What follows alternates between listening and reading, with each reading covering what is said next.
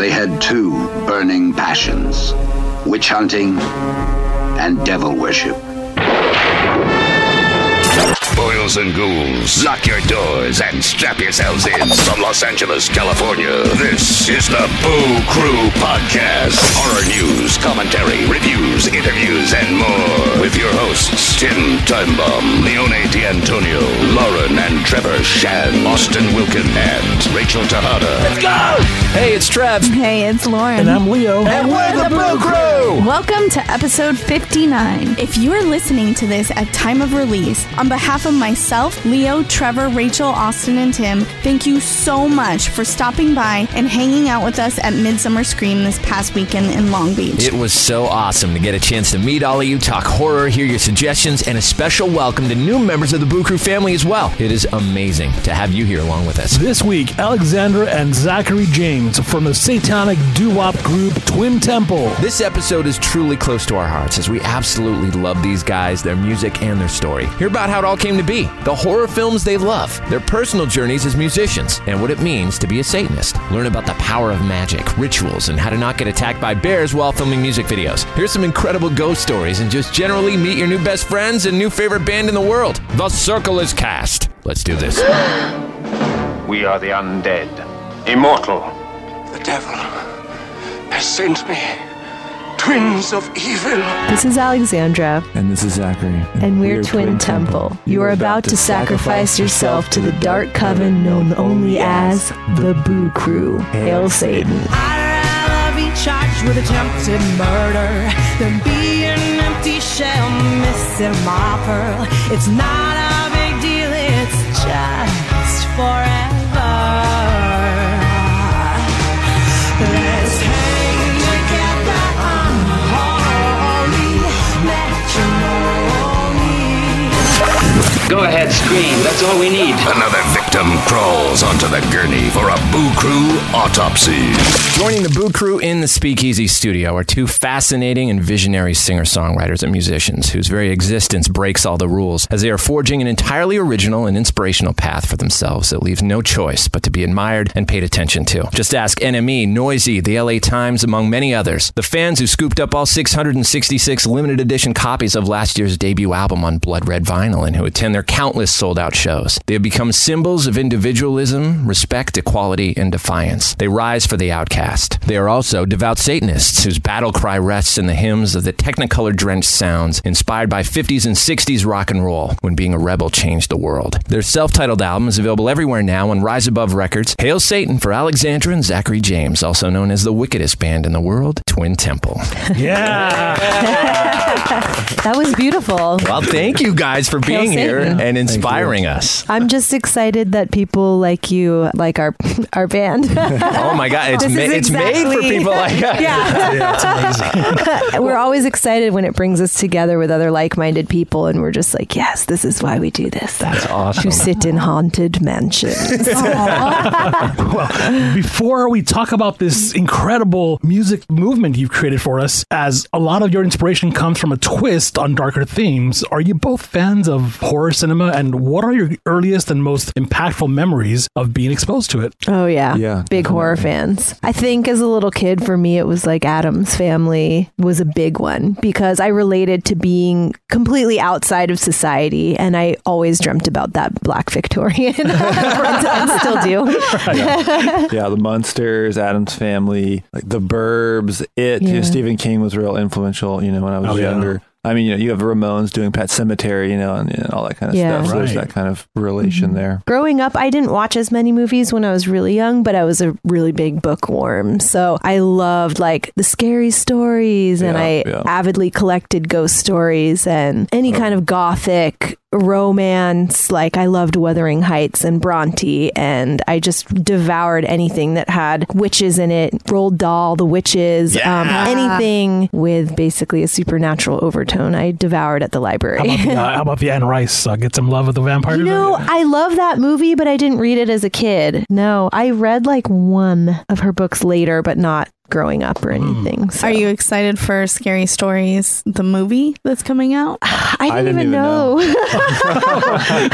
Yeah. Guillermo del Toro's involved in the production of that, and it comes out, I think, in just a few weeks. Oh, wow. Yeah. Looking forward to that. It looks really good. Well, we'll have to watch it. One other place. Have you guys ever been to the Mission Inn in Riverside area? No. As far as this aesthetic goes, yeah. I mean, it's right up your alley. Okay. But some of the rooms are actually still trapped in that era. Remember, we ended up taking the kids there one night because they were working on the house or something. So we just went out there. It was the only thing that had vacancies. And they have like an author's row up on the top of this old Spanish Mission style hotel. One of the oldest historic hotels in California. Still got the stained glass windows, spiral staircase in the room made of iron. It's stunning. That's so fun. Amazing. Anne Rice actually stayed there while working on some of her books. Wow. But it's a real cool. Wow. Yeah, That's awesome. Cool trip. Talk about your early journey into becoming musicians. I mean, Zach, what inspired your love of guitar? I guess I kind of just came out of the womb into music, really. I mean, my parents turned me on to music when I was young, but as a kid, I would grab like tennis rackets or fake guitars. So I guess I kind of knew back then. I've seen the footage. It's really cute. He's in a diaper. He can barely stand, and he's got a shoe on a camera tripod, and he's got a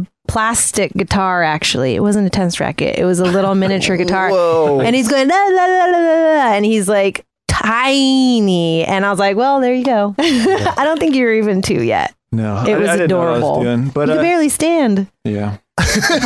Anyways. But yeah, I mean, we both were into like punk rock and rock and roll and all that kind of stuff, and then again, always into the macabre and the weird, and it's a pretty natural progression getting into it all, really, and discovering more and more. Who were some of your musical heroes on guitar when you were starting out? On guitar? That's a good question. I feel like starting out, I didn't really strive to be like a guitar player. It was more a tool for writing. And then as I played more, I was like, oh, you know what? I enjoy this, so I took it further. But I feel like, I guess as influences go, Link Wray is a big influence on guitar. I really love his playing. It's really raw and honest and bluesy. Dick Dale, I love the surf guitarist as well. All that stuff was really cool, and then mixing in the kind of different scales, and stuff. And it really had a dark overtone. A lot was like in minor keys and whatnot. Yeah, a lot of like Middle Eastern scales and things that he would use. Yeah, that stuff's rad. And Alexandra, you're such a powerhouse vocalist. You got outstanding versatility and range, and most of all, control. I'm blushing. When did you start singing? I kind of just always enjoyed singing. I didn't really take it seriously until, I don't know, I was in my early 20s. That's when I took a lot of vocal lessons for about 8 or 9 years. I kind of stopped after that because I felt like I had gleaned all the technical stuff I needed. So now I just like to learn songs that I love and learn different singers' techniques and stuff like that. And that's kind of how I got into singing in the first place, was like singing alone in my room and learning records front to back that I really loved. What were some of those early records you were listening to? Man, well, as a kid, I really loved Motown. Oh. So like the Supremes and the Temptations. And I mean, I loved all of that stuff. So, and I also really loved Freddie Mercury. For as long as I could remember, I was completely obsessed with Queen. Like I remember the day he died, I was really little and I was just like sobbing, and my mom and I were like hugging each other, and it was this big moment. And I loved Elvis. One of the first cassettes I ever bought was like the Elvis Gold Hits, like a compilation CD, but I really liked Elvis. Out of all the musicians that have passed, is there any, if you could bring one back to see them perform live, who would that be? Roy Orbison. Yes. Nice. Roy. Well, since you covered Roy, man, that is really hard. I know. I feel like it's kind of like, only one person on this earth can live. Like, I feel like I have to murder like a bunch of people right now by only choosing one. Be nice. You were so definitive. You're just like, Roy. But like, there's so many. I would have loved to see Billie Holiday perform. Yes. Oh, I would have too. That would be amazing. Like... But Elvis, I mean, that would have been amazing. Early Elvis, of course. It's funny. We actually had a guest here that kind of sort of dated Elvis. What? Oh, yeah. Remember? That's right. Kind of dated Elvis. Elvira, Mistress of the Dark. Oh. You guys said Elvira. In fact, she told us a story here that, it was because of him that she left Vegas. Really? She would have never come to LA. She would have never done radio or television or become the personality that she is today after all these years if it wasn't for Elvis. Thank you, Elvis. How did you guys end up coming together then? Man, well, we knew of each other through the punk scene. Both of our bands had played together, and so that's where we met the first time. At the time, like UK 82 punk was really big, so everyone had like huge mohawks and like lots of painted studded jackets, and we were more into like 77 punk, Chuck Berry, the early stuff. So we had plain leather jackets and like mullets and like pointy half soul creepers. It was really important to not have the full soul creeper, and I didn't know anyone who really dressed like that except for a few of my friends I was there with. And I saw this tall drink of water. He was like 7 feet tall. Even back then, only 15. Don't worry, I waited till he was 18 to date him. And he had blue suede shoes on, and he just was so handsome. And I kind of had that dream lover moment where I was like, I will marry him. And my friend was like, oh, that's Zachary James. He just got a record deal, and he's only 14 or 15 or whatever. And I was like, okay, well, here's my number. Open this envelope in like 5 years. Which is basically exactly. That's amazing. I didn't really do that, but it's a good story, though. Yeah, we'll go with it. And I was 19 at the time, so I don't know. I guess I was but we never did anything statutory. I can guarantee you that for the record. But yeah, I just kind of was like love at first sight, but we both were in other relationships. And then later on, I moved to LA, so we were both in the same city. You know, I reached out and we were both around, and we started playing I started playing guitar for her. I guess it was actually bass at first, then guitar. And then, you know, we were spending time together, and then, that's it. Did you discover Satanism together, and what did that look like? And also explain to people what it is and what it isn't. Yeah, well, firstly, we feel that you're born a Satanist, and that we were born Satanists. Yeah. So it's kind of like saying, when did you discover you felt like an outsider that didn't feel the need to uphold the status quo and felt that individualism was like tantamount to the self or something? It's like you don't really, that's sort of a core set of values that you don't wake up and learn how to be a fierce individualist or something. I think various life experiences kind of like molded us in that direction, but I think for as long as we can remember, we've always felt like outside of normal society. Were you aware that that feeling had a name or a religion, or that you could actually, you know, do things like practice ritual magic and all that stuff? Were you doing that on your own before you got together and met each other? Yeah. Unconsciously. It wasn't like formal ceremonial magic or anything. No, like it's that. definitely grown from there. But I think the seed impulse has always been there for both of us. As we grew, we discovered other like-minded people who wrote books or who also practiced magic. And we're like, there are others, and there's a name for it. And that's what I am. Yeah. So definitely, I think I bought the Satanic Bible when I was in high school or something, and was like, oh, okay, there's like a name for this kind of, you know, but I was never like shouting it from the rooftops or anything. It was just sort of like, personal practice. I'm a punk rocker. I'm a Satanist. I practice magic. Like, these are things like just titles that I acquired along the way, but they were always there. It wasn't until more recently that we kind of came out of the broom closet. And incorporated it more heavily into the music, you know, again, because it's not about pushing it on people or anything like that. Right. It's always been a personal practice, but it just felt like something we wanted to do now. And it was kind of, at first we were like, should we really put this out there? Because a large part of being a Satanist is not proselytizing, not pushing your beliefs. And also there's obviously a huge stigma that comes along with it. I mean, we've had quite a bit of hate mail, fallout, hate mail, death threats, family members like getting up in arms and stuff like that. So it definitely was kind of a sacrifice to be like, hey, this is who I am. But it's been the most rewarding thing, because to just be completely honest with who you are has been super liberating. And that's interesting, because the more you look into this, people follow these beliefs, or it seems like it's more inclusive than anything. Yeah, absolutely. Which is counter of what the whole stigma we're talking about. You know, people want to label it as like, oh, nope, this is no good. But in reality, it seems like it's more inclusive. It's very inclusive. Well, the idea is that we're all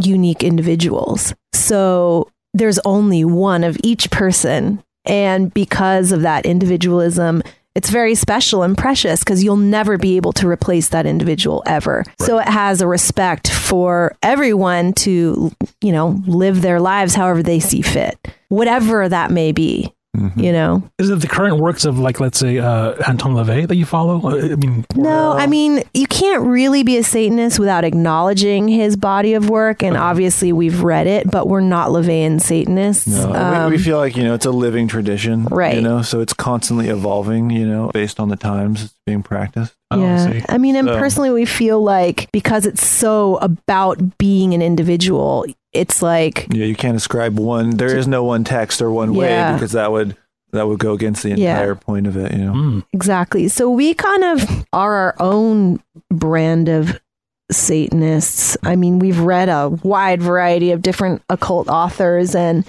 authors that would fall under the broader, like, left-hand path, basically. Right. Satanism, I think, would be like a subgenre of the left-hand path, which we would identify as left-hand path magicians. Yeah, because really we're a blend. You know, we borrow from Thelema, you know, Satanism, ceremonial magic, really anything that we feel will you know, better achieve whatever goal it is or whatever we may be trying to do. Yeah, so this definitely. Ceremonial magic, does that date back to a certain time period, or like? I mean, you're talking about Egypt.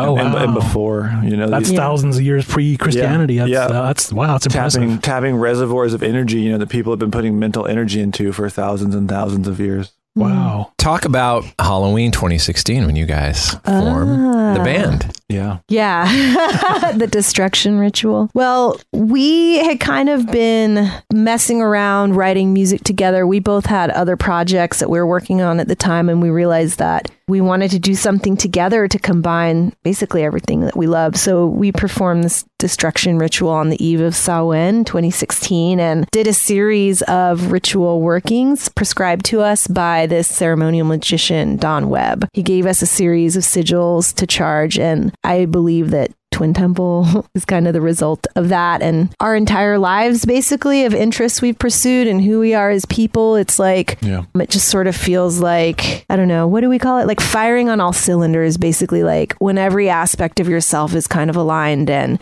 you're able to just express your full self. That's sort of synthesis of, you know, everything we are, you know, kind of exactly all happening at once. And like on a mundane level, it was like, I don't know, we'd experienced a lot of heartache working with industry and maybe trying to mold our artistic output into what we felt it should be, because obviously satanic doo-wop, right? I mean, genius. It makes absolutely no sense. And so we were like, well, you can't do that. Can you? And then we're just kind of like, you know what? Screw the rules.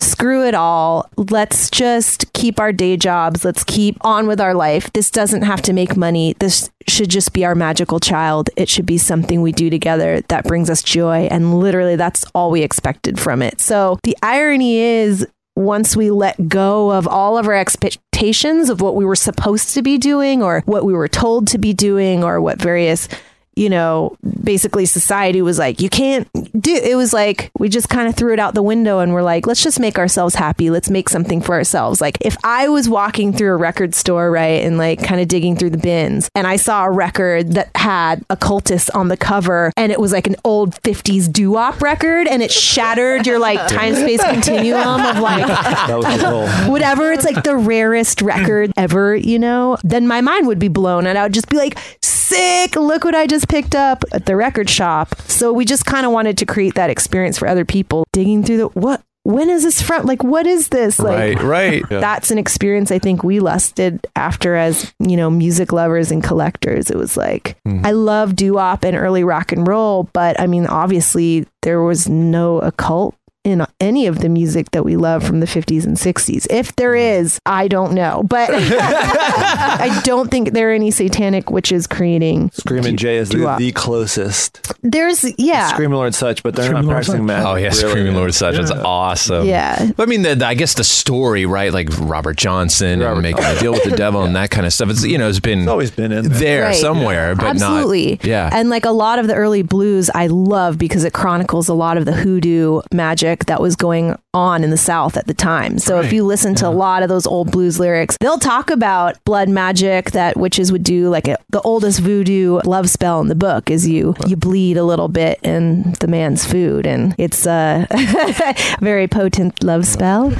Dr. John, he chronicled a lot of the New Orleans voodoo and stuff. So there's precedence, absolutely, but it was just like, this is what we want to do. Yeah. Was there something in particular as far as the aesthetic of the group, maybe based in cinema or any movies that kind of sparked the visual look? I mean, I don't know if I would say spark. I feel like it was birthed out of our own minds, but which is a culmination of everything we've witnessed before. But Hammer films, 100%, and obviously all the Vincent Price, all the 60s, 70s Vincent Price stuff. But Hammer films, all the Christopher Lee stuff. I mean, great 60s kind of weird Technicolor, you know, and like Devil Rides Out, you know, and they've got these great Baphomet characters. Or like Black Sunday was a big one. Black Sunday's great, and Bloody Pit of Horror. There's a bunch of them. Yeah, the Edgar Allan Poe series. I mean, all of that vintage 60s. I mean, those are some of our favorite. And Ritual films. Magic, you know, I mean, the stuff in the show and all, you know, in the music video for Sex Magic, you know, those aren't just lifted from a movie because we saw it. Those are specifically chosen ritual movements that are, you know, symbolic of a certain thing that we're trying to showcase. And that we practice. And that's actually all our own ritual tools. Oh, wow. And stuff. So, Yeah, and the same with the live show. You know, we incorporate ritual into the live show. And again, it's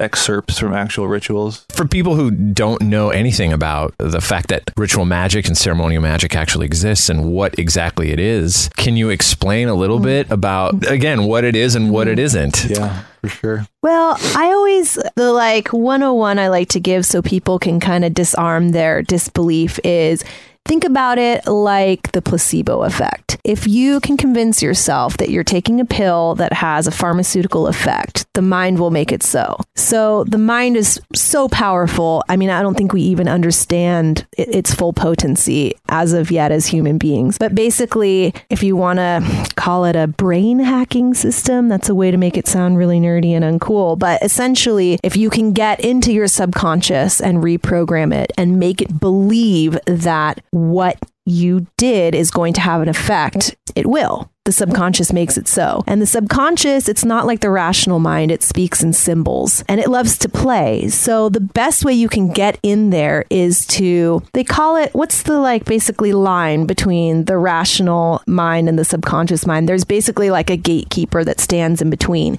and doesn't let stuff go in between the two. It likes to keep things rational, and then there's a subconscious mind. So what you want to do is try and break down the gatekeeper and get past them to sneak in there and reprogram your subconscious mind. So there's tons of ways you can do that. We personally, being left-hand path magicians, find sex magic to be one of the most effective ways of doing that. But basically, when you're in any kind of trance state, you can go in there and imprint your subconscious. So and ritual magic and ceremonial magic is the most powerful because it's tying up every sensory organ. You know, you have a smell. You know, you've got a certain incense you've chosen, you know, that corresponds with your working. You have colors, so you've got a visual aspect. There's auditory. You're tying up and you're sending these messages through every sensory organ you have. So that's why, in particular, ritual magic is very powerful when you're tapping every sensory organ. And it's not, I mean, what's the basic magic 101? It's basically like trance plus energy, you know, and then again, a symbol that you have given meaning because again, the subconscious speaks in symbol. And then, again, you use trance. So you create energy. To create change in the outer world. Yeah. Wow. That's ritual magic 101. No, that makes sense. It's like, for the layperson, it seems like a super tangible, heightened state of meditation almost, where you become completely aware of what you're trying to accomplish in life or whatever goal you're seeking to accomplish, and saying it out loud, attaching it to words or a spell and making it a physical, tangible thing. Absolutely. I mean, rituals are very powerful because if you think about weddings or, ceremony. Baptisms, or this is ritual magic. Basically, you're going through a ritual and raising energy in order to create a certain outcome and change and shift in your consciousness and mind. Because, I mean, you guys got married, right? Wasn't it kind of crazy right after how it really, that one simple ritual, Right. it didn't matter how committed you were before or whatever. It's like that one little ritual and all of a sudden you're like... Changes everything. Yeah. Yeah, you feel different, right? Exactly. Crazy. Yeah, and you also have to, you have to work on all planes of existence. Just because you do a ritual doesn't mean, say I want a car. I do a ritual for a car. I have to go look in the classifieds. You have to take action in the physical world as well. It's not about just doing a spell and then sitting and doing nothing to make it happen. That's one of the most, I think, annoying things about new age Instagram manifestation is that they're just like, oh, the universe, I'll just like wait for the universe to give it to me. And it's like, no, you have to do the work. Yeah. You do the magic and then you take the steps in the physical world to get what you want. And it's about being perceptive to synchronicity. Like, I kind of feel like looking in the classifieds today. I wonder if there's anything there today, or I'll turn right down this street instead, see if that guy who's got his car is selling it, or that's whatever. How it happens. It's just a small little hunch you get. And if you have that dialogue, with your inner self, you'll listen, and then you'll take that different turn that day, and then you end up walking into that car you want, and you're like, right there's the car. I wonder if that would help with some Midsummer props. She's trying to track down some props from the movie Midsummer. You want to cast a magic spell to try and get... Hey, it's working at this point. We can give you a little sex magic primer. There you go. I'm down for that. Some of that. I need some of that. A lot of magicians do these, like, they'll hold their breath until they're about to pass out so they can try and get into, and it's just like, but you could also just have sex like you guys. It's a lot more pleasurable than some of these other ways of... Yeah. I read some book. I forget. It was a modern magicians, talking about some older writings, and they're like, man, these older guys that instead of masturbating, they'd kill a goat, over because it was just like, oh, goat, whatever, no problem, Like, God forbid you have sex. It's like, y'all, it's pretty pleasurable. It's fun. I recommend that. You don't have to kill anything. Right. Hey. Yeah, I concur. Sacrifice. And you can do that. It's actually, it's an art and a science. It's sort of like learning how to cook. You can, I don't want to make it seem like it's powerful. It is easy. I feel like it's maybe so easy. That's why it's so difficult, because there's a million ways to do one thing. It's just like imprint your subconscious with a message and have it be energized with emotional energy. It's like, but how do you do that? It's like there's so many different ways. So it's so complex, and yet it's so simple at the same time. Wow. And it's also like all of the parables that you've heard that basically say, be careful what you wish for. Yeah. Like the Midas touch. I want everything I touch to turn to gold. Right. That is absolutely classic magic mistake 101, where everything he touched literally turned to gold. Right. So obviously in this life, I don't think you could do a spell to have everything you touch turn to gold, but we did one of those. One of our very, very first things together, we made the hugest mistake that you can make, which is we asked for money for $10,000. Which you're never supposed to ever do. And we're like, well, let's just try it and see what happens. Why is that? Is it something to agree? You have to ask for a situation that brings you money, because if you ask for money, then a situation has to arise that gets you money. And it could be anything. It may be someone you love died. A robbery. Like we were that's what happened with us. Really? Yeah. And then we got $10,000 in insurance, settlement. It was like $7 Oh over. my God. But I mean, one of my favorite magicians was talking about a story where this one magician really wanted to win this tournament. He was a horse racer. So he did a sigil to win tournament. Tournament was a sigil. He ended up coming in last place, and when he was awarded the prize, it was a cologne called Tournament. No way! So that's like super classic. Wow! Like it's kind of like childlike. Like it doesn't have morals. It's got its own moral compass, right? It doesn't have morals. It's got no morals. It will just bring you the thing it thinks you want. So it's like you have to be so clear, super specific, like legally binding, like. Yeah, this situation will make me happy. I'll have this kind of reaction to it. Like you can get really specific. You have to get you have to. Otherwise, you'll get this weird, it'll always garbled thing where you're like, well, yeah, I asked for tournament, but dang it, I don't want to come in last place. Yeah. So that's classic magic, stuff. Wow. Let's go into the creation of the album, starting with the songs. There's a ton of world building in all that you guys are doing with this too. Thank you. And you're so committed to it, and it makes it so incredibly compelling. From the sonic palette to the message of the lyrics, but also the tone in which you're delivering your message. It's delicious. It's the only word I can use to describe it. It's amazing. What is the writing process like, first of all, before we go into the production? I want to hear about the writing process. Yeah. Well, it's very collaborative between the two of us, really. Every song's a little bit different, I think, but the key thing that we've learned is that it has to say something that we're really passionate about expressing. So I don't know, sometimes Zach will bring songs that are completed and I'll go in and write lyrics and melody, or sometimes I have lyrics and melody and Zach will compose and arrange some things, and then we kind of meet up and put it in a blender. But on the whole, it's like lyrics and melody and then arrangements and music. Do you always have that? There's this cheeky, humorous spark that's in all the songs as well. Do you consciously apply that and go, it's got to be fun though? Or does that just come out in because you are who you are?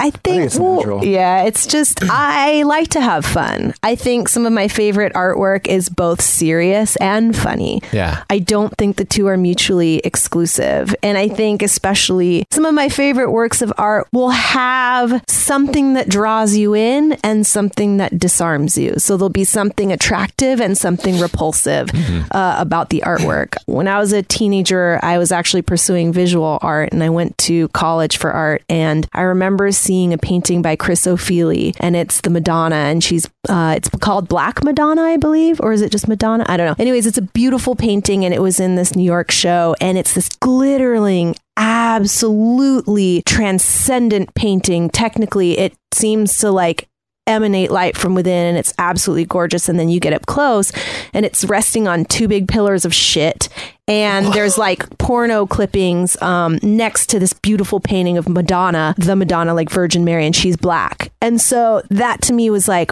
yes, wow, it's beauty, it's shit, it's profane, it's like transcendent, it's religious and spiritual, and it can be all these things. And I realized that was one of the first times I realized that what it meant to transcend kind of binaries. You know what I mean? Like the sacred and the profane, and that these things weren't mutually exclusive. And in fact, they kind of thrive when you put them all together. So yeah, that's something we've definitely strived to do, is, showing that definitely transcendence of binaries, again, with just the concept as a whole is a kind of dualistic binary, really. On that note, did you guys ever discover the work of Joel Peter Whitkin? The photographer?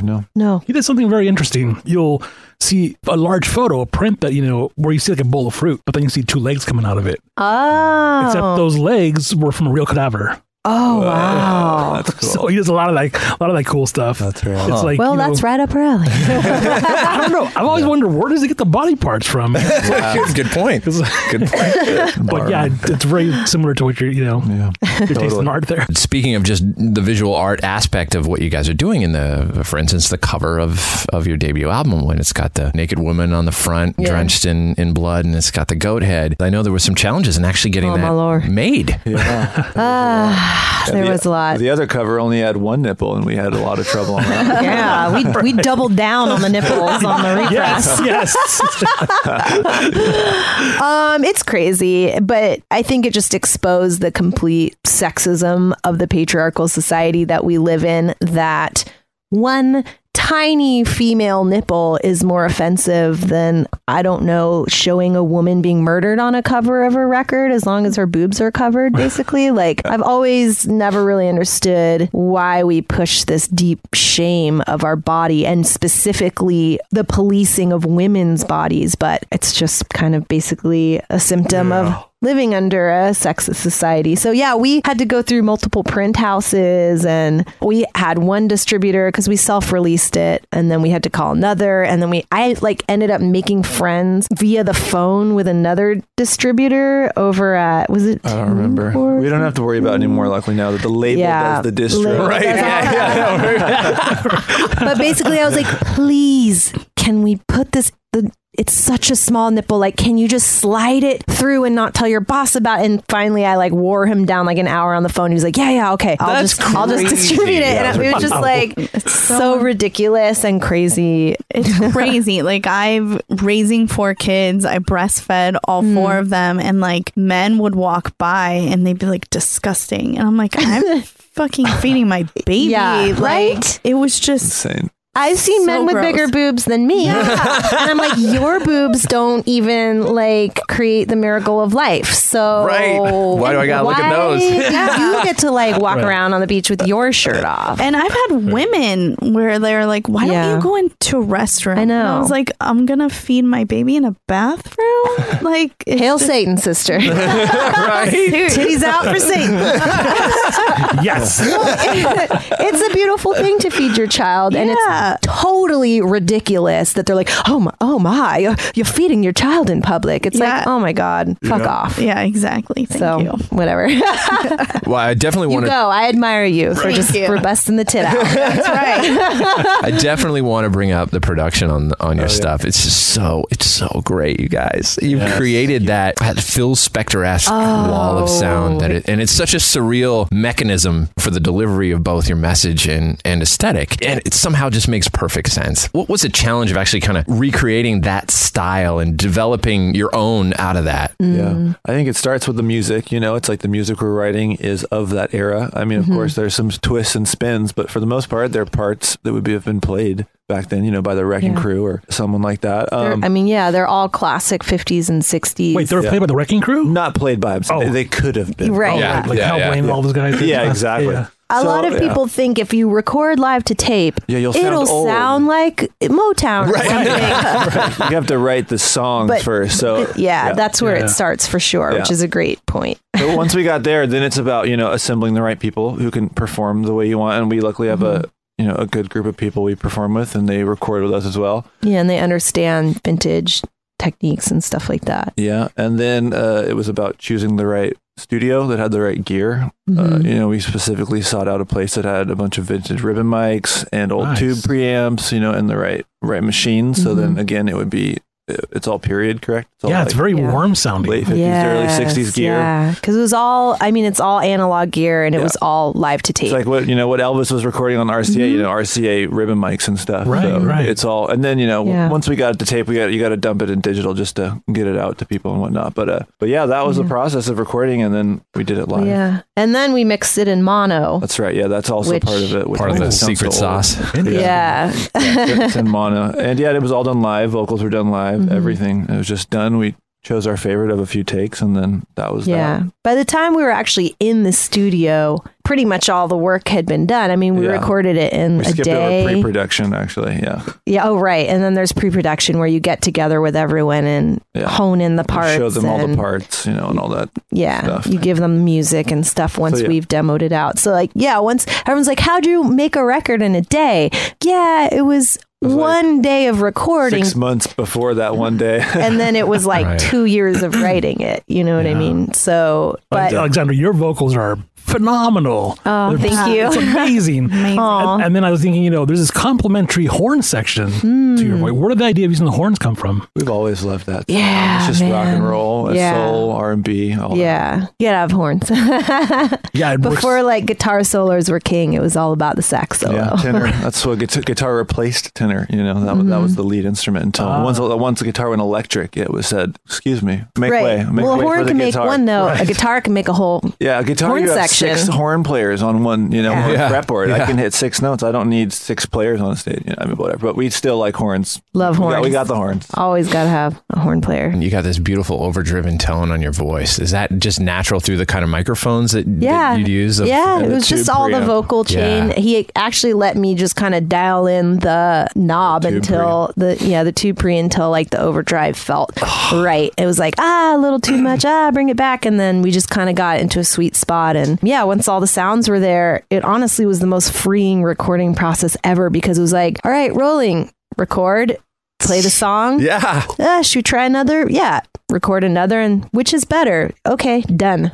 you know? Just like the way they used to, right? Exactly. And we've recorded, multi-tracking and stuff in the past, and sucks the joy out of it. Like, it's actually the most awful experience for a singer to be in this fishbowl and everyone's staring at you and they're like, why don't you perform in this really bizarre scenario that you would never perform in, with everyone staring at you through a fishbowl with a pre-recorded track, and you do it over and over again until it sucks the joy out of it. Yeah. It's like, it was really eye-opening because we're like, well, let's try this, other way. And it was like, oh man, I am never going back to that. It's just like, let's get the band together. Let's go in the room. Let's press record in a day, be done with it. That's awesome. Yeah, it's got a real alchemy to that energy. As a listener, you could tell. When you're all in a room together too, you're responding to one another. You kind of mix yourselves because you're like, oh, that's happening. Okay. Oh yeah. Like everyone sort of. The way to do it, at least to get the core tracks done. Yeah. I think we'll expand, maybe bring some other sonic toys in and future records. I love how some of these songs have many themes to them, like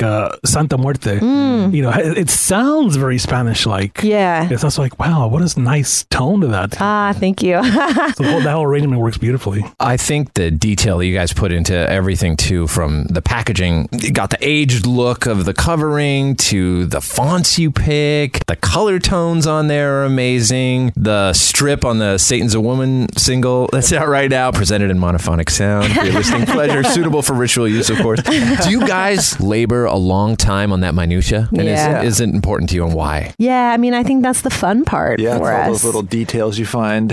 I don't know. It brings us joy. We're like, oh, that'll be so funny. Oh my gosh. Like, let's do a play on Crowley's Wickedest Man in the World, but we'll put Wickedest Band, and we'll sit there and in the evenings and just kind of giggle about, be reading or whatever and get some inspiration. Be like, oh, we got to do that. And it's just fun for us, really. Yeah. That's so cool. There's a record that'll be out soon, a 45, that's got a little surprise on the center label of. Yes. It looks like a handwritten initial of who previously owned the record. So you'll have to wait till it's out to see who owned it. But that's really cool. Well, you also you recently made available, there was, I think, one of 13 upside down cross prints on your debut album for our coven. Yeah. And you've also released that pink cassette, and that blood red vinyl. What is the importance for you to be able to create those things for fans, those extras and bonuses and things like that? I mean, I think we're just intrigued by mysterious hidden rooms behind bookshelves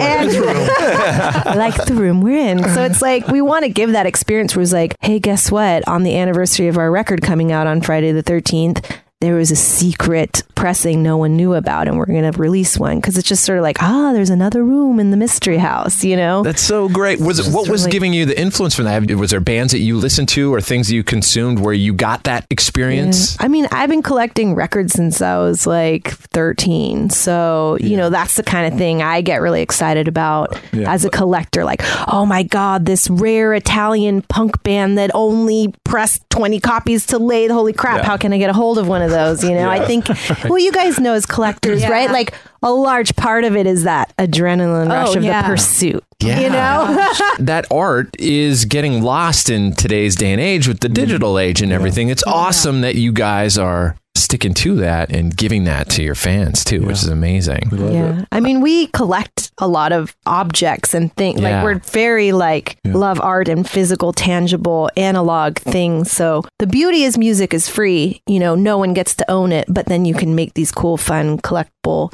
things that maybe we would want if we were collectors. So everything we sell in our store, we have in our house, so. Yeah. Oh, that's so cool. And you recently took to Facebook and did a poll of what you want, what fans would like to see. Oh my God, it was What are so some fun. of the things that they asked for? We cackled all night long into the wee hours.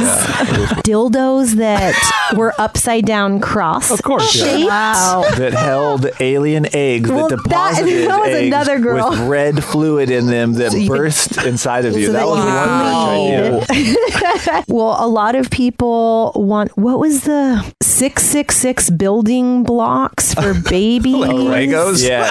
They want they wanted like wood blocks like Lisa Simpson's plays with, except they wanted satanic symbols and like twin for temple. Children to get them started familiar with occult symbols. Oh, my favorite was a satanic Barbie dream house. Yeah, with an altar. With an altar that was basically and a goat and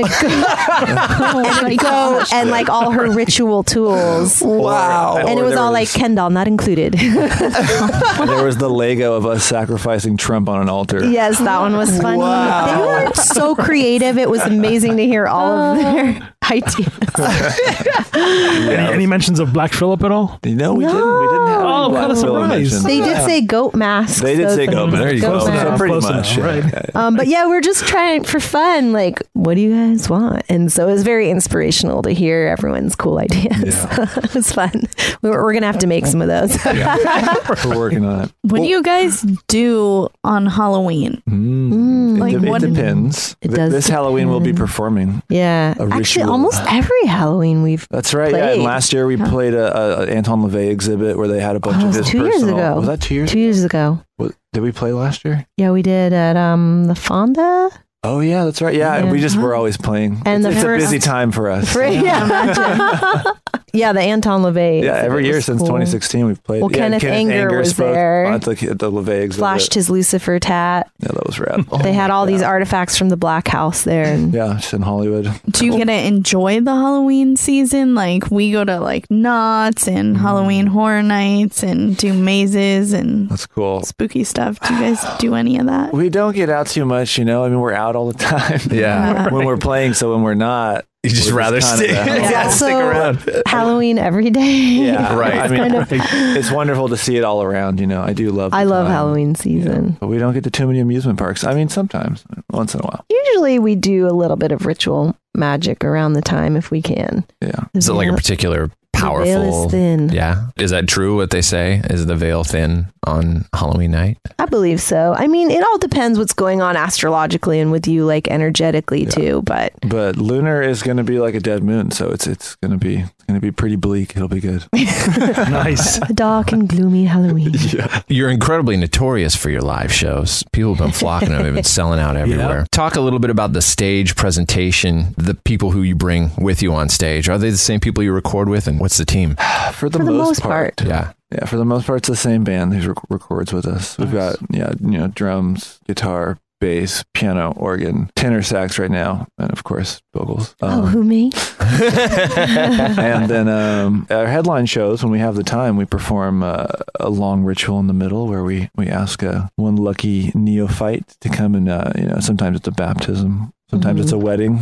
Oh, we Really? married a couple in Portland for the first time. Wow. It was beautiful. It was amazing. So that was really cool. It kind of depends. It depends on when. That was a solstice tour, so that was they were all solar rituals. So it depends on when it is and why we're playing and what. And I mean, we usually take our satanic altar. Yeah, we bring the altar on the road with us, which I have to say was really interesting when we flew to Europe. Oh, you got to take that through customs or whatever? It was like we've had swords, and all human this shit. skull. I put a guitar case, and they were blood. like, "What's in there?" I was like, "That's just a guitar," and they were like, "All right, sure." Meanwhile, Yeah, it's Swords and like- a skull, and all kinds of weird shit. Swords actually fit On a perfectly crucifix. in a guitar case. Yeah, they're perfect. Yeah, there's like a blood spattering upside down. Right, exactly. I wonder what that reaction would be. That is I know. crazy. And it was like, and then we had one corner for like underwear, socks, and our costume. we like, I put a note with the swords. I was like, "These are theatrical props," because I didn't want anyone to like, they had, like blood on them. It looks weird. I was like, I They're opened it one of up a and I kind. saw this really cute little note that's like, to whom it may concern, these are theatrical props. Sincerely, Zachary James. Sign it. I don't know, whatever. It worked. I'm dramatic.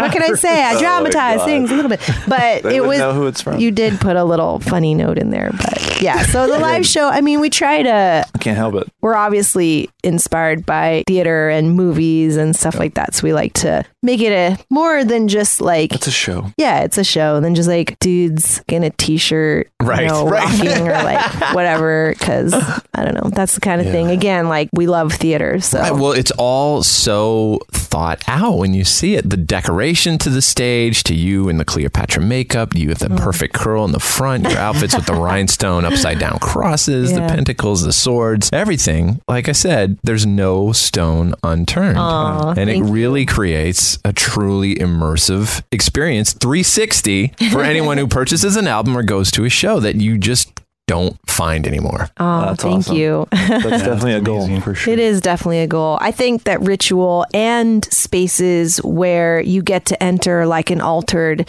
realm are very much missing from modern society. You know, we're very starved for ritual. We don't get any. What do you get? A funeral? You ain't even there for it. And a wedding. That's right. You know? Right. Well, we'll talk about your videos. Let's Hang Together, the song that kind of served as the introduction to Twin Temple. Yeah. What can you tell us about making the video, the first video? Oh, wow. That was a wild ride. Yeah. That is all I can say. Yeah, I mean, we produced it and, did all the hanging and all that stuff and had to figure out how the hell we were getting up on a tree. And while we were strung up, actually, there was a bear encounter. There was a bear. Oh, shit. So we're hanging. I mean, we're being strung up and you hear a bear kind of off. And then, the gates were locked when we showed up and we were like, oh, that's weird. And then we see some hikers and they're like, yeah, there's bear warnings. You're not supposed to be here right now. And we're like 20 feet we're hanging on a rope with nooses around our necks so we're and like a bear growling in the distance. We're just like a snack, just on a string. Yeah. And we're also trusting our friend to hold both of us up the other end of the rope. And it's like behind us was this like 20-foot ravine. Yeah, you and couldn't see, but on the other side of the tree, it just dropped, but it was a great tree. So we had to use the tree. Where was this? This was off the 2. If you keep driving up the Angeles Crest Highway. Yeah, exactly. Yes, it was. yes. We just hiked like a mile down in there and found this really cool old oak tree we kind of fell in love with. So. And there were the horses. Oh, Lord, the horse poker, man. So we found, I guess, a lot of horses won't let you wear big fabric that drapes over it because it freaks them out. Oh. So we had to find this lady who just gave no fucks. Like out in the middle of nowhere on this ranch, she's like, you're an experienced rider, right? Like, which one of you is more experienced? So I've ridden more horses. So I was like, I'll take this one. She's like, he's a little feisty. And we're like riding out on the trail. And for some reason, she was like, you got him thrown off before? And I was like, no, you? And she was like, yeah, by him. And I was like, okay, this is going to be an interesting ride. And my horse was so feisty. It was fighting me on every turn. It was also like 97 degrees. Yeah. I'm in a full Victorian antique winter morning dress and like a veil, drenched in sweat. We shot for like 5 hours. And by the end of the day, it was getting close to the horse's dinner time. Yeah. And we were in eyesight of where they eat. Yeah, we're like, but it was like it was kind of like up a hill and over a little like down the lane from their barn. Yeah. The guy who was filming it was like, oh my God, the light's perfect. Just one more. And my horse was stomping. It was like kicking its back legs. It was getting so pissed off. And I was like, this horse is so pissed. If I do this, it's going to throw me. And he was like, no, come on. And he like motions for it. And so I'm like, all right, if we need the shot, I will do this. So I'm doing the horse and all of a sudden it just goes from 0 to 60, starts galloping full blown bucking bronco and throws me off the back of the horse. Oh my God. I just kind of tucked and rolled. But that was the end of that day. It was great actually that I was wearing so much clothing and leather gloves because they actually have holes all torn in all of it, and I split my whole Victorian dress and everything. Where did you find that costume? I mean, that was amazing. Was that just put together through eBay? We it was a jacket from eBay. I don't know. We go to a lot of flea markets. We're always kind of just searching for weird stuff. So a lot of it was just kind of put together, and the veil I had made myself. And the day after the horses is when we filmed the hanging scene. So that was post. I was so horse. and I'm strung what up. What an adventure! It was interesting. I was like hobbling along. Actually, we postponed it one day. That's right. We took a day off. My whole backside was completely bruised, and I was like, she was like, "Oh yeah, that's gonna hurt tomorrow," and I was like, "Yeah." So then the next day, we were strung up in a tree behind a ravine with a bear in the background. Like, this music video is going to kill us. Yeah, that was fun. And it will be ironic that it's called Let's Hang Together. How did you do the hanging effect? So, it took us a really long time to figure out. It's like 3 seconds. Videos. Yeah. But I mean, we always love in like vintage horror films, the creepy hanging, or I love Phantom of the Opera as a kid. So when the like creepy body drops down from the ceiling, it's always like this great creepy moment. So we got harnesses for like, working on a houses, side of a building or some shit. Yeah, like contractor harnesses. And then we got a bunch of rope for rock climbing, and then we learned all these knots. Like, hope this is the right one. Yeah, so we first learned how to tie a noose. Like, all right, we can do that. All right, let's continue. Yeah, so it was like a body harness, and then underneath, and then we put our clothes on. And then we put real nooses around our necks, threw them over the tree, and then so our friends had pulled us up, kind of like on a pulley, kind of levy over the tree branch, and then you had the other rope draped over, but then they had to grab it, so it felt like someone was holding it. So they really were holding the rope. Yeah, and our friend was like, "It's fine. Well, let's just string it, like whatever, hold you in. I'll like try not to hang you." And we're like, "No, don't." Oh my gosh. Actually, we did hang ourselves. We did die, and what you are now seeing are our ghosts.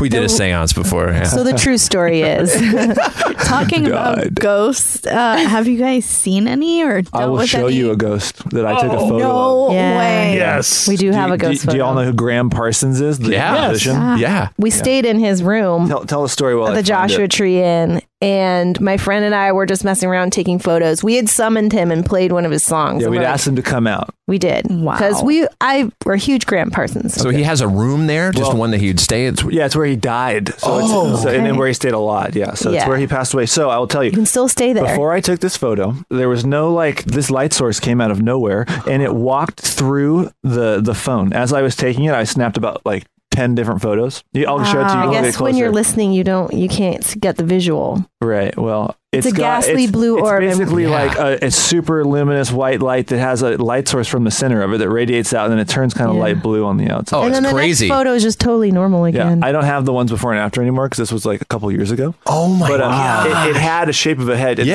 look at it, it's got a shoulder, and it literally just hovered just as you would imagine a ghost, just straight through the camera. It wasn't just a flash; it just literally passed through. And then we stopped, and I was like, "Take a look at this." And I was smoking at the time, and all the other photos had this one wisp of smoke, and then everyone's like, "Oh, maybe it's a smoke," but the photos were so different. This light source just came out of nowhere. Right, the one you just showed is huge. Yeah, it was crazy. Actually, for our wedding anniversary, we went to San Diego to visit the Whaley House, which is supposed to be really haunted. Ooh. Yeah. And we walked into the main room, which was a courtroom, and I heard court proceedings. I thought that they had papers wrestling and chairs kind of creaking and stuff. And for a second, I thought it was one of those places where they had soundtracks to kind of give you the vibe of what a historical place. And we were like, where's that coming from? And then we both kind of started feeling weird and realized that we were just both hearing these sounds it was weird. The exact same ones. There was it happened so much in there, all these court cases and all these kind of people stressed out, and all this paperwork. It was just left these trails, And it was on top of a Native American hanging. Right, yeah. And they had killed a bunch of people. It was a real twisted spot. Real weird. And the courthouse, they were sentencing people to death to be hung at the tree outside of it. So it was a pretty dark spot. Well, we both kind of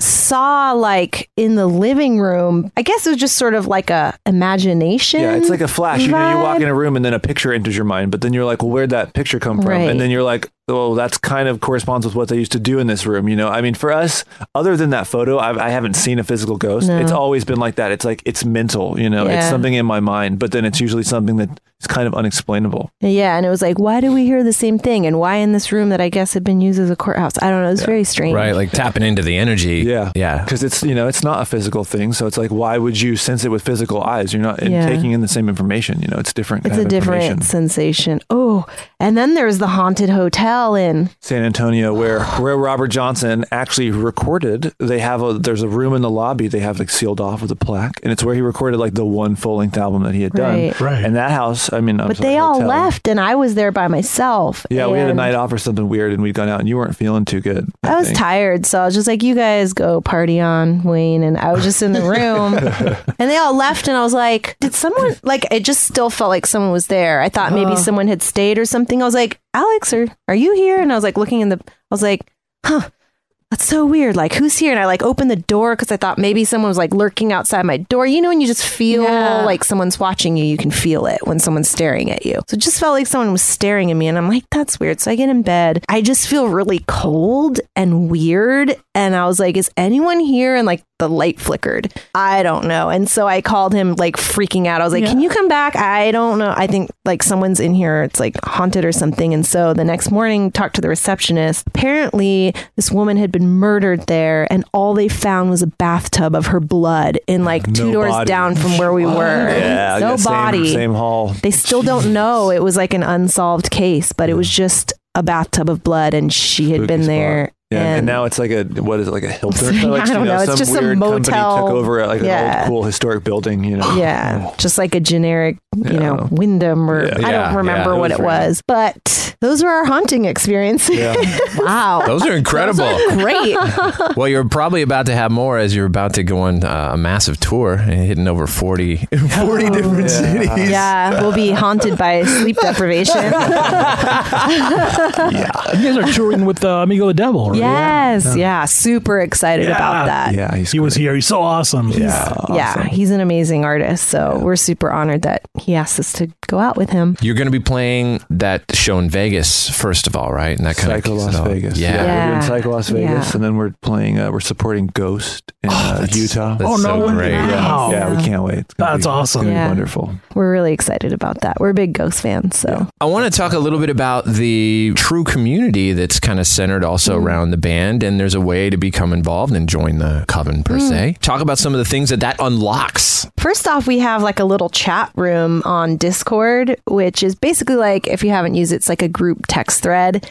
And it's super fun. We go in there frequently and chat with people, and people have all kinds of questions about our music sometimes, or they're curious about the occult or whatever. And so there's always a really fun conversation going on in there. We found that people who have kind of gathered around the band are all very unique and creative, and it's always like really cool to chat with them. They're all definitely like-minded, and it's very cool. And we also try to just surprise them with fun different things. Like the last thing we did this month was to release one of those secret 13 original press records at a mysterious time. So they're all like, is it going to be at 666? Because that would be 7:06 p.m. Or they're like, or what about the witching hour? They're like, well, maybe it's 7:13 because the record came out on 7:13 on Friday the 13th, which is what we ended up doing. But they were all day. They're like, I'm sitting at work refreshing. This is torture. I'm like, sorry, but hope you're having a little bit of fun being tortured as well. Yeah, just stuff like that. And we've initiated some of them. We brought them on stage with us. Yeah. We'll give away like little tickets and things. We've got a special merch area where they can buy like some more exclusive items and get them signed. Right now, we have a couple things that you can only get in that zone. So I don't know. We just try to do like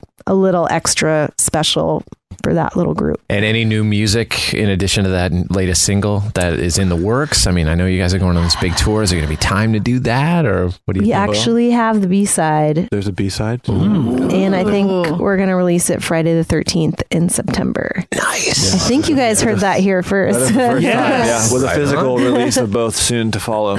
Wow. So this year, there'll be this fall. A 45. We'll have the 7-inch. So. What a great song. I'm so excited. Satan is a woman. You know, I always love the gospel call and response thing that made its way into rock and roll and R&B, and you know, it's just a classic thing. And I mean, it's really fun to do it with Satan. And so, great song. Yeah, great song. I just wanted to know what you guys like your top horror movies that you like to watch. Okay. Well, firstly, does The Burbs count as horror? Yes. Sure does. Yes. Totally. I used to love that movie. Great bones and stuff. Yeah. Totally. Satan is my friend. Yes.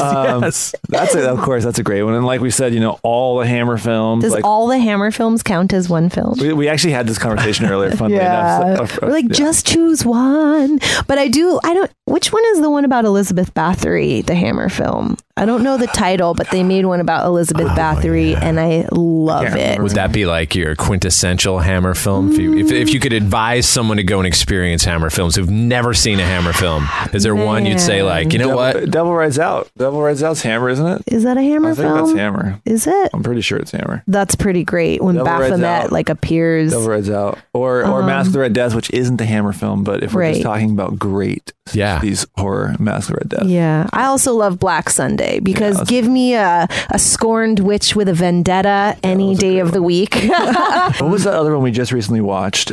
Simon King of the Witches. That one's good too. That is great. And there's some interesting ceremonial magic scenes in there. It as well. Stephen King, you got to just horror. But what was that one we just watched? It's like there's two sisters that are one's a witch. Wait. It's the freaking Manson and the two are they called Twins of Evil. Twins of Evil. Is that? Have you guys seen that movie? No. Oh my god, it's so good. It's incredible. Oh, it's so good. You must watch.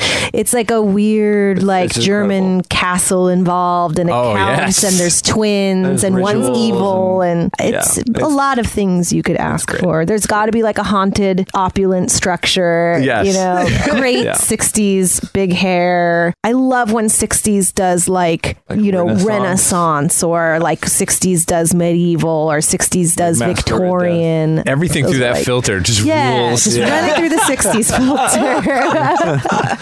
So I mean, all that. There's and of course, like I've watched a lot of like crappy B movies, and like like Bad Taste and all that kind of stuff. Yeah. And, like Cannibal Holocaust. I just can't do the ones where they like surgically amputate your face. Like all the torture porn stuff. You're not into that. No, I can't do I used that. to like all those Saws. When they first came out, I was a big Saw fan. Yeah? Oh, yeah.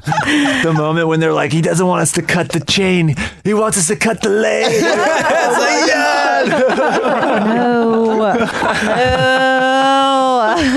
Classic. Have you guys seen The Love Witch? Yes, that's an amazing one. I love Anna Biller. She is definitely on my hit list of like dream directors to work with one day. Music video. Yeah, that would be sick. That was incredible. She's awesome. Every detail in it was beautiful. Also, like a lot of the stuff she made by hand. Yeah, like that rug with the pentagram and all the astrological and the paintings symbols and stuff. So cool. And the costumes. Great. Like, I give you the rainbow. That was like her idea. And the lining and stuff. And the witch bottles. Oh, man. There's no way she hasn't heard of you guys at this point. Anna, if you're out there, I am summoning you. Who's the actor, the guy in that with like the mustache? He follows us on Twitter. We like talked to him like the briefly on the internet. I forget. Oh, that's cool. Yeah. He was like, cool. Yeah. And I love you. Wherever you are. It's a little mental magic on you. It's a great movie. They got the perfect tagline for your record. What do you got? What is it? Songs to make Rosemary's Baby 2. Oh, shit. Here first. You heard it here first. That's really good. We That is really good. Yeah, that's great. That is great. Yeah. We're going to have to make a do a covers Baby record, Maker it's all song. ballads. And Yeah, there you go. There you go. Yeah, it could just be it could be a little actually, we do have a little Baby Maker in the works. Yeah. That's sultry Spanish Yeah. ballad. Damn. We need to use that as a tagline. Well, we'll work on it. Okay, we're gonna make you a Rosemary's Baby Maker. Actually, someone said the other day that her and her boyfriend have sex to our record. Yeah, that's right. Because they're both like into extreme like metal, but then when they have sex, they put on our record. Yeah, makes sense, right? I can see that. Cool. We're like the record evil people like have sex. That's pretty into it. Also a good tagline. Yeah. Good brainstorming session. Yeah, exactly. Yeah. Well, Twin Temple, thank you guys so much for being here today. Thank you was for an having absolute us. delight. Seriously. Awesome. Thank you. Oh, You this guys was are amazing. This was so cool. Yay. Satan lives! The year is one! Please to meet you, Satan's my name. I can make you sin, I can make you feel your pain. I can twist, I can make you seduce me. Wanna do the what to so you can come and loose it. Satan's a woman. Yeah, I'm a woman. That was a Boo Crew Podcast, episode 59. Special thanks to our guests, Alexandra and Zachary James from Twin Temple. Follow them on Instagram and Twitter at Twin Temple. Get their incredible music everywhere now. And go to twintemple.com to find an upcoming show near you where you can go and experience them live. They'll be touring throughout the fall. Till next time, it's the Boo Crew saying, see you on the other side. Thanks for listening to another episode of the Boo Crew Podcast. Haunt the Boo Crew at talesfromthebooCrew.com. Tales from the Boo Crew Crew on Facebook and Instagram. Follow us on Twitter at Tales from the Boo. The Boo Crew is Tim Timebomb, Leone D'Antonio, Lauren and Trevor Shand, Austin Wilkin, and Rachel Tejada. The Boo Crew is produced by Lauren Shand, chopped and sliced by Trevor Shand. The Boo Crew is a TSP creation. Bye.